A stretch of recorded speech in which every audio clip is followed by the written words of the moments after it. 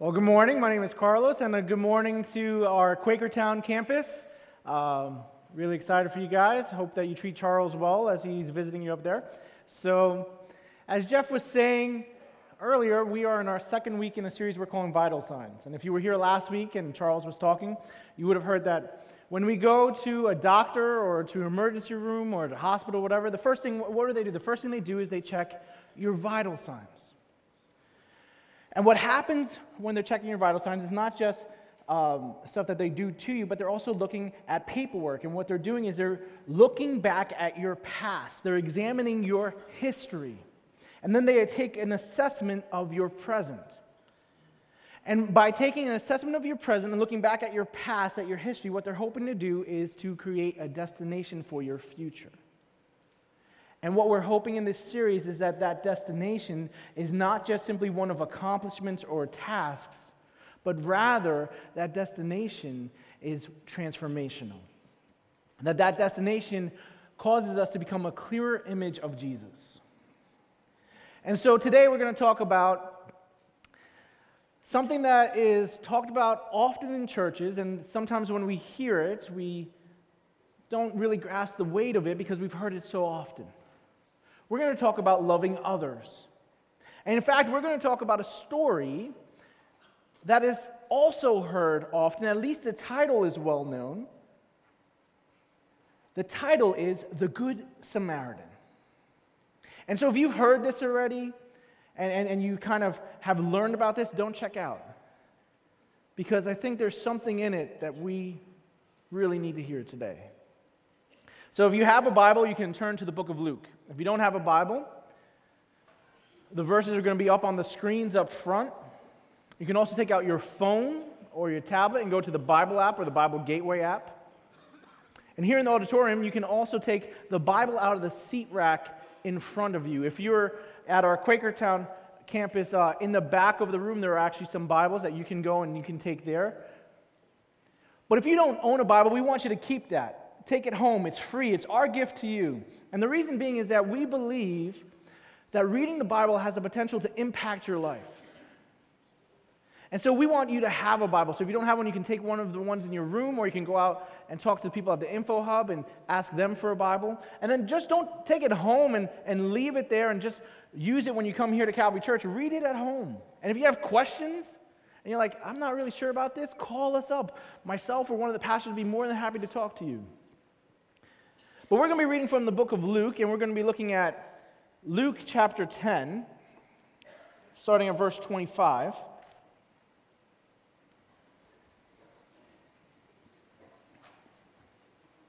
And it says this. On one occasion, an expert in the law stood up to test Jesus.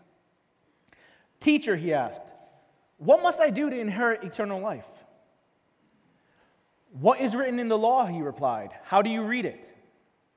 He answered, love the Lord your God with all your heart and with all your soul and with all your strength and with all your mind. And love your neighbor as yourself. You have answered correctly, Jesus replied. Do this and you will live. But he wanted to justify himself, so he asked Jesus, and who is my neighbor? In reply, Jesus said, a man was going down from Jerusalem to Jericho when he was attacked by robbers. They stripped him of his clothes, beat him, and went away, leaving him half dead. A priest happened to be going down the same road, and when he saw the man, he passed by on the other side. So too, a Levite, when he came to the place and saw him, passed by on the other side. But a Samaritan, as he traveled, came where the man was, and when he saw him, he took pity on him. He went to him and bandaged his wounds, pouring on oil and wine. Then he put the man on his own donkey, brought him to an inn, and took care of him. The next day he took out 2 denarii and gave them to the innkeeper. Look after him, he said, and when I return, I will reimburse you for any extra expense you may have. Which of these 3 do you think was a neighbor to the man who fell into the hands of robbers? The expert in the law replied, the one who had mercy on him. Jesus told him, go and do likewise. So let's set this up a little bit. There's this guy, and he's an expert in the law. He's very religious. He knows what the Bible says, or what the Jewish canon, what we know as the Old Testament. He knows what's all in there. He knows about the different texts from different rabbis, the rabbinical texts. He knows the law inside and out. He is an expert. And he stands up and he decides that he's going to test Jesus. Now, we don't know why he wanted to test Jesus. We don't know what was his motive. We don't know if there was ill motive. We don't know if he was trying to trap him. We see that in some other passages where religious leaders try to trap Jesus and test him. We don't know if that was the case here. We just know that he was trying to test Jesus. And so he says to Jesus, "What must we do to gain eternal life?" But Jesus flips it. And he says, "You're an expert. How do you read the law?" And so the man gives an answer. And the answer that the man gives is actually correct. Kind of. You see, he's saying the right words, but the truth of the words he's saying isn't fully grasped. You see, he's saying this, and Jesus affirms that what he said was correct, but Jesus isn't giving him a list to complete. He's not saying, "These are the tasks you must complete." No, in Jesus saying, "Yes, this is so," what Jesus is doing is affirming the calling of God on his people, the calling of God on all people, the calling of a desire for people to love him, for us to love him. And in that effort to love him, that overflows and we love others. And so this man doesn't fully get it, and Jesus says, "You're correct." But that doesn't satisfy him, so he decides to try to justify himself. And in trying to justify himself, he actually condemns himself. And the reason that happens is because of this. In the man's effort to justify himself, he asks a question. And when he asks a question, he reveals his heart. And what we learn is that this man has a heart that is ready to discriminate. You see, by asking this question, "Who is my neighbor?" he is implying that there are two types of people. He is implying that there are people who are neighbors and that there are people who are not. And by implying this, he makes another implication. By implying that there are two types of people, they are neighbors or not neighbors, he's also implying that there are people who are worthy to be loved and people who are not worthy to be loved. In his question, he is revealing a heart that is willing to discriminate. But before we judge him, before we kind of criticize him or anything, we need to understand his culture. Again, he's an expert of the law. He knows the law inside and out. He knows not just the Old Testament, he knows the different texts of the rabbis. He knows different rabbinical texts. Here's the thing, we actually have some of those texts. We don't just have the Old Testament, but we have other texts that are not part of the Bible. They're not what we would consider God's Word. They're not things that we have affirmed as Scripture. But we have these texts, and we can learn about the culture of this man by reading these texts and reading what it was that was taught during that time. So there's a book called Sirach. And in the book of Sirach, which again, it's not part of our Bible, it's not what we would consider God's Word, but in the book of Sirach, it says something very interesting. In Sirach chapter 12, it says this: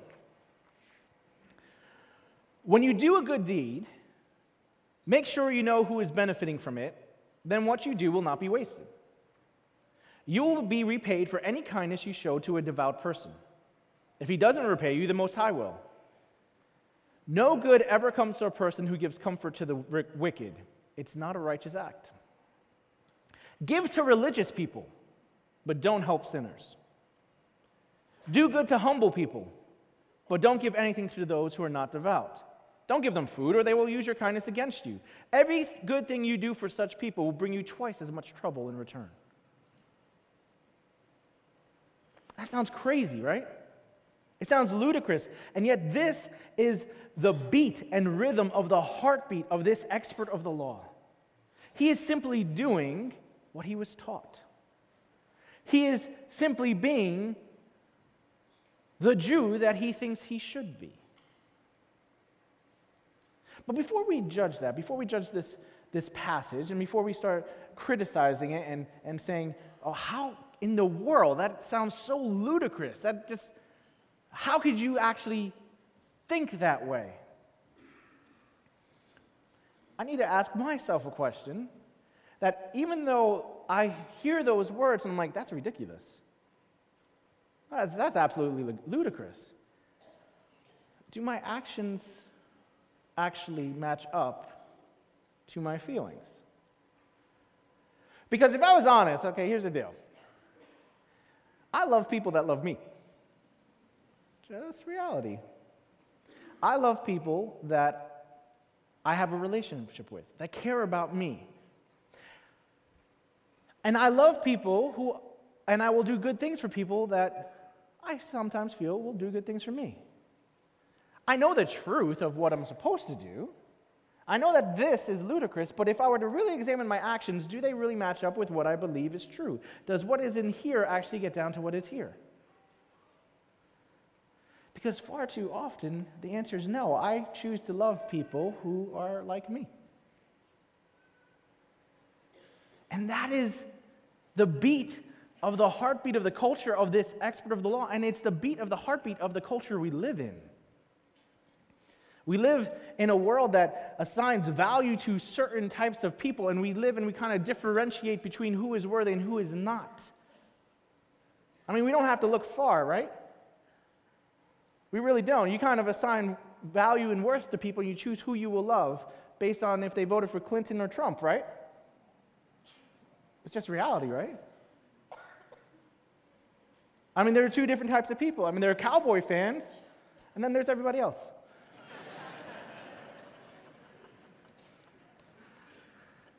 We do that. We kind of differentiate between people and assign worth. We're no different than them. We're no different than this expert of the law. And you see, in his effort to justify himself, he actually exposes to how much in the dark he actually is. And so Jesus tells a story.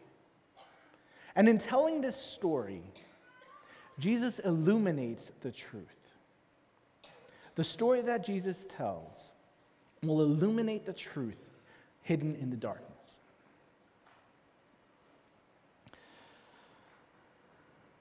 Jesus is asked a question. The question is, who is my neighbor? That's not what Jesus answers. The answer that Jesus gives does not explicitly say, who is my neighbor? The answer Jesus gives actually gives an answer to a different question. Instead of answering, who is my neighbor, Jesus answers, how should I be neighborly? Instead of answering, who should I be a neighbor to, he answers, how you should be a neighbor. And in this response, there's a big difference, and it is this difference that illuminates the heart of the matter. Because let's take a look at the hero of the story. Who's the hero of the story? If I were to ask you, who's the hero? Your answer would be you guys are great. You actually answered. The Good Samaritan. Right, the Samaritan, that's the hero. The Samaritan is supposed to be the villain. For the Jews, the Samaritan was supposed to be the villain. So to hear that he's the hero, that doesn't make any sense. The Good Samaritan, those don't go together. And I was trying to kind of figure out, an illustration of what it would look like when you have someone who's supposed to be the villain, but they're actually the hero, and the story is just something that you kind of have to adjust to. And so I came with this illustration. I kept coming back to this illustration in my head, and I was like, I really don't want to say this illustration. And the reason I don't want to say this illustration is because if I use this illustration, then I have to admit that I like going to the theater. And if I admit that I like going to the theater, then I have to admit that I like musicals. And if I admit that I like musicals, then Jeff, Jay, and Charles will make fun of me. Because they're uncultured.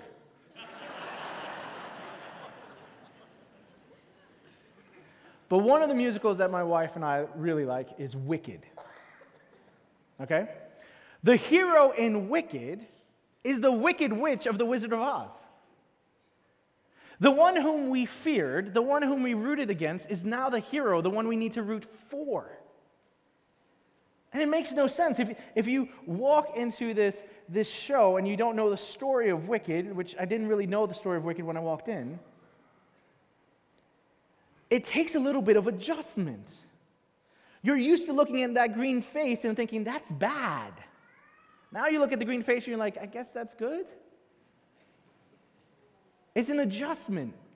And it's the same kind of adjustment this expert of the law and the people listening to the story had to do. To hear that the Samaritan was the hero, there was an adjustment there. This isn't the way it's supposed to be.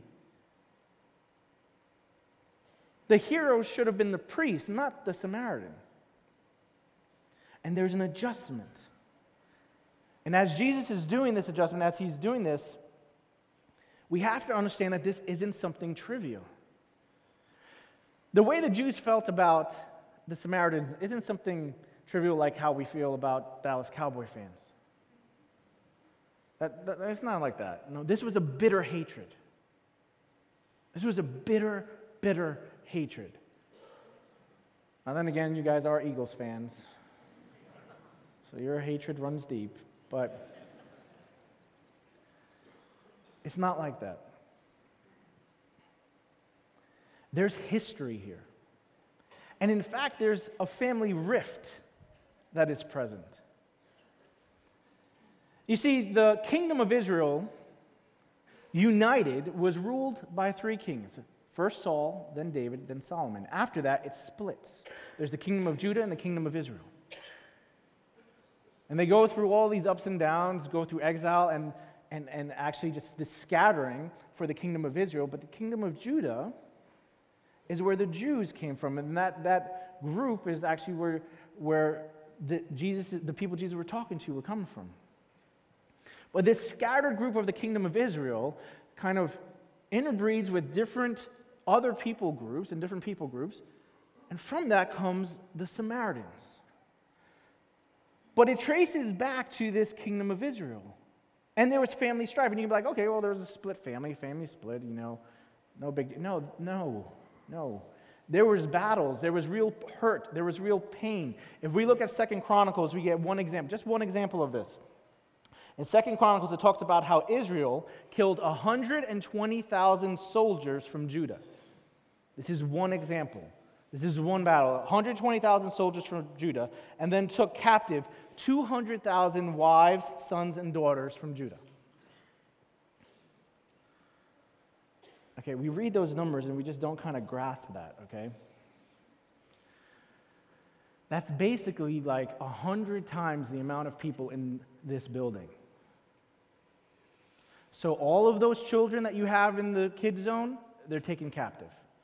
All of your wives that are around you, they're taken captive. Your husbands, they're dead. Your sons, they're dead. This is real. There is very real hurt, very real bitterness, very real scars that have been layered year after year after year. There is no love lost for a Samaritan by a Jew. And yet Jesus makes the Samaritan the hero. He makes the Samaritan the hero. And he says to this expert of the law, he says, who was the neighbor? And even then, this expert of the law cannot fully grasp it. He cannot let go of this heart that wants to discriminate. Even though the truth has been illuminated, he can't let go of this heart that wants to discriminate. What does he answer? What does he say? The one who showed mercy. When I ask you, who is the neighbor in the story, your answer is the Samaritan. He cannot bring himself to say the Samaritan. He can only say the one who showed mercy. Because it goes against every grain of his being. And so Jesus says, now go and do likewise. Be like the Samaritan. That is a slap in the face. This was radical. This was crazy. And it's even more crazy when we see how Jesus introduces the Samaritan at the beginning of the story. He sets this setting that there is this beat-up man who has been robbed, and he's just lying on the side of the road, and the Samaritan enters the story. And he doesn't just go, the Samaritan enters the story and goes and he dresses the wounds of this man with wine and oil. He doesn't do that. He does something first. He says that the Samaritan saw someone in need, and he had pity. The Samaritan saw someone in need, and he had compassion. Why did the Samaritan do what he did? Because he had compassion. Because of love. That was it. There was no reward in his actions. There was no good that would come from helping this man. This was not a family or a friend or even one of the people in his own group. This was an enemy. He gains nothing from helping this man. He does it out of compassion. Do you remember what we read in the book of Sirach? Those don't match. Those motivations don't match. And it's the Samaritan who has the heart of compassion. And so Jesus flips the question and illuminates the real issue. It isn't about who you should love. It's about how you should love. And if you can grasp how you should love, then you will realize that the who you should love is everyone. It's not about the who you should love. It's about how you should love. But when you grasp how you should love, you realize who you should love is everyone. And this is intense. This is really intense. Because like I said, I can kind of be okay and I can agree with loving my neighbor. I can do that. Because I already admitted to you, when I do that, what comes to mind are people who I already have a relationship with. What comes to mind are people who care about me. What comes to mind are people who will do good for me. I can come to grips with that. There's benefit for me. I can actually come to grips. It can be palatable for me to say, love everyone. I can do that too. It's kind of palatable. You know why? Because there's no names to that everyone. There's not even really any faces. I can make the faces that I choose. So when I decide to love everyone, I am drawn to certain someones of that everyone. So we can't just stop with Jesus saying to love everyone. We can't just stop and say that Jesus is saying that your neighbor is everyone. Because this story is too rich for that. It's too full for that. It's more than that.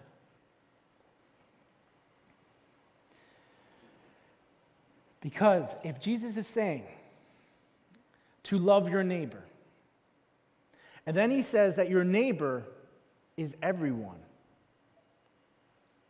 well, then that means that your enemy is your neighbor. That means that your enemy is your neighbor. If I am to love my neighbor, and my neighbor is everyone, well, then only logic will allow me to understand that that means that my enemy is my neighbor. And this is turning everything upside down. The one who caused you heartache, the one who betrayed you, the one whom you trusted but was actually lying, the one who damaged you, the one who said those lies about you, the one who stole what you have, that enemy is your neighbor, and you are to love him. And when I hear that, it makes me uncomfortable. When I hear that, it makes me uncomfortable because immediately certain people come to mind, and the question that I ask is, how? How? My dad is one of 7. He has 5 sisters and 1 brother. And being Spanish, we don't call our aunts aunts. You call them tia, okay? But I'm Puerto Rican, so we don't call them tia. We call them a nickname. We call them titi. So one of my dad's sisters I call Titi Patsy. And Titi Patsy is 4'10" on a good day. And I don't talk to her much. I don't really call her on the phone. I love her, and when she lived in New York growing up, when I was in New York, she was a great influence on my life, and I love all of my aunts. But they moved to Minnesota, so I don't see them much. Actually, like a year and a half ago was the last time I saw her, when she came and visited my dad. But the other day I was walking through by the area by the Next Steps and the Hub, and I get a phone call. And it's Titi Patsy. And so I answer, and I'm going, hello? And she goes, Carlos? I'm like, yes. This is Patricia. Patricia? But I've learned that even though my aunt is short, I don't argue with her. Because she's tough. So I said, okay. And so she starts to talk to me, and we talk for an hour and a half. And she just starts unloading all of this stuff, all of this junk in her life that was going on, and all of this heartache, and she just starts just dumping it all, and I'm listening, and I'm going back and forth, and we're talking, and I'm counseling her, and I've never had a conversation like this with her before, and we just continue on, and it's getting like an hour, and like I said, it was an hour and a half we talked, and about halfway through that, I think to myself, does she know who she's talking to? Because my dad's name is Carlos. So we talked for an hour and a half, and like I said, she just unloads, and there's a lot that we did, and I talked to her, and then we prayed at the end. And at the end I said, you do know you're talking to your nephew, right? Oh, no! And she just starts laughing and laughing and laughing, and she's like, it was like I was talking to your father. It was like talking to your dad. Now, I didn't try to imitate my dad. I did not try to make my voice sound like my dad. But the DNA of my dad flows through the blood of my veins. And his fingerprints are all over my life. And he's impacted me in so many ways that without trying, there are times that I emulate him. I emulate him. Merriam-Webster defines emulate as this: to equal or approach equality with. It's not simply an imitation, it is to equal. For my aunt, for Titi Patsy, my conversation with her was equal to a conversation with my father. In fact, she never called him. It was good enough that she talked to me. For her, the conversation with me was equal to a conversation with my dad. When it comes to loving our neighbor, our love should equal the love of Jesus.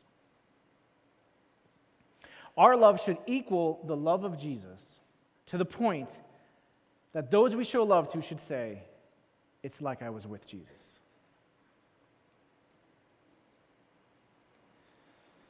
And again, I say how? Because you see, Jesus was urging this expert of the law to love in a way that he was already loving. Jesus is saying, love your neighbors. Your neighbor includes your enemy. Your enemy is your neighbor. Love your enemy. Jesus was already doing that. In fact, he loved his enemies so much he was willing to die for his enemies. You see, when we sinned, we rebelled against God. When we sinned, in that act of treason, in that act of rebellion, we declared war on God. And in so doing, we declared ourselves enemies with God. And there are very real consequences to that. But what was God's response? For God so loved the world. God's response was to love his enemies. So much so that he sent his son, and the son's love for his father overflowed so much that he loved his enemies enough to die for them.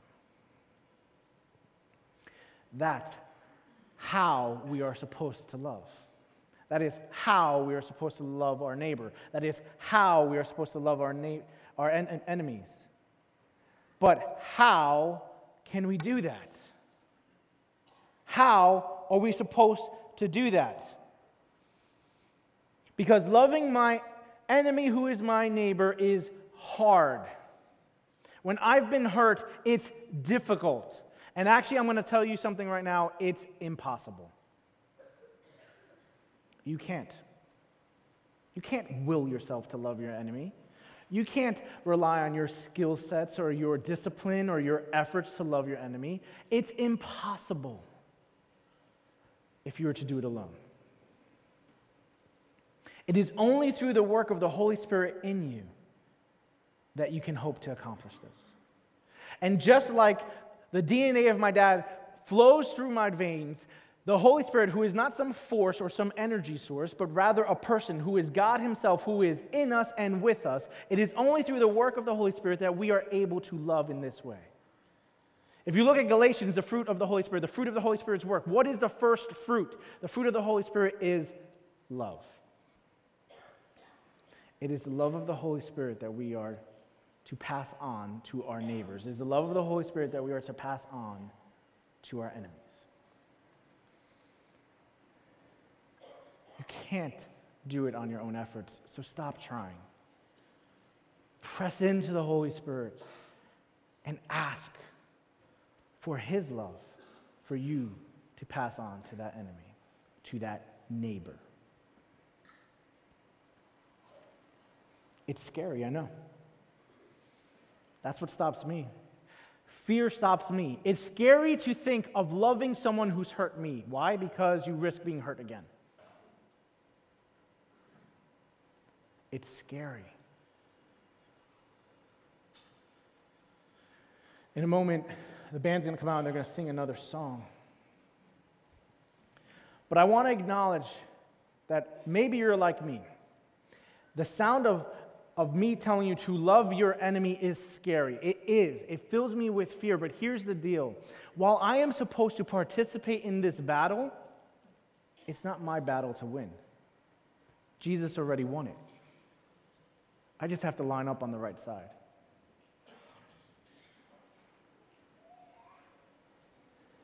And so what do we do next then? If we're relying on the Holy Spirit, what do we do next? Well, I think for some of us, we need to figure out and identify who it is that the Holy Spirit is telling us to love. What enemy in our heart is actually our neighbor that we are meant to love? Because if you're like me, it's easy to kind of push that to the side and ignore that and pretend like it's not there. So I have a couple questions for you. Here they are. The first question is this: who changes my mood to the negative when I hear their name? Who changes my mood to the negative when I hear their name? Question number 2, who do I change the direction I am walking in when I see them in my path? Who do I change the direction I am walking in when I see them in my path? Number 3, who do I go out of my way to speak negatively about to others? I go out of my way to say something negative so that they know just how bad this person is. Who do I go out of my way to speak negatively about to others? Who brings anxiety to my heart when I think about seeing them? Who is it that I just cannot forgive?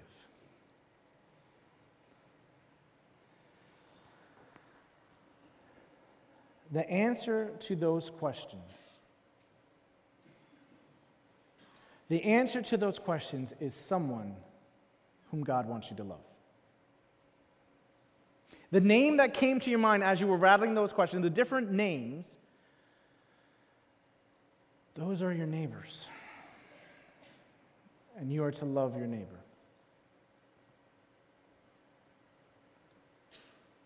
Now, I need to go off on just a real quick side note.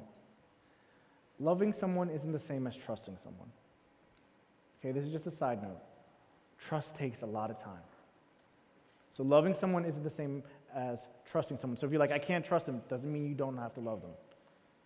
You can't claim the love of Jesus and then withhold it from someone else. But loving someone is not the same as trusting someone. And also, loving someone doesn't mean that you let them do whatever they want to you or you have to do whatever they want you to do. No, loving someone means that you love the way that God wants you to love them. So then the next step is this. If we've identified who it is that is our neighbor, if we've identified who it is that God wants us to love, then we need to ask and pray that the Holy Spirit reveals to us how we are to love them.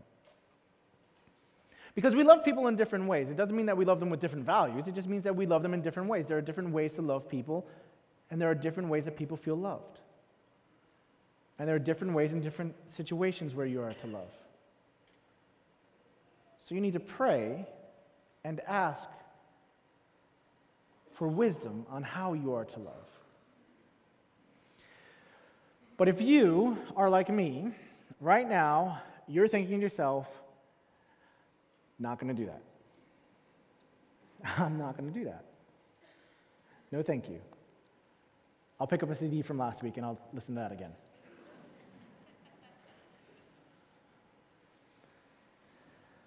And here's where I get stuck. So here's where you have to go to step number 3. Once you identify who on that list, who the answer to those questions brings to your mind, and you realize that that is who you are to love, and then you pray and you realize how you are to love, then you need to remind yourself of how you were loved. It is at that point that you need to remind yourself of how Jesus loved you. Because you were his enemy. And he gave his life because he loved you. And once you remind yourself of how you were loved, then just like Jesus said at the end of this passage, go and do likewise. Let's pray. Lord, this is not easy. It's not easy for me. There are people in my life whom I just don't want to love. There are people in my life that have hurt me. There are people in my life that when I think of them, I don't want to love them. It's not that I want to hurt them. I just don't want to even acknowledge that they exist.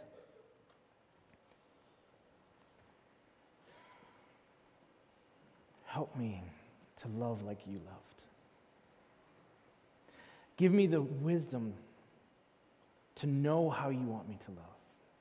Give me the courage and the peace and the comfort to do that. Remind me of the love you've shown to me. Lord, there are a lot of people who have been hurt in this room.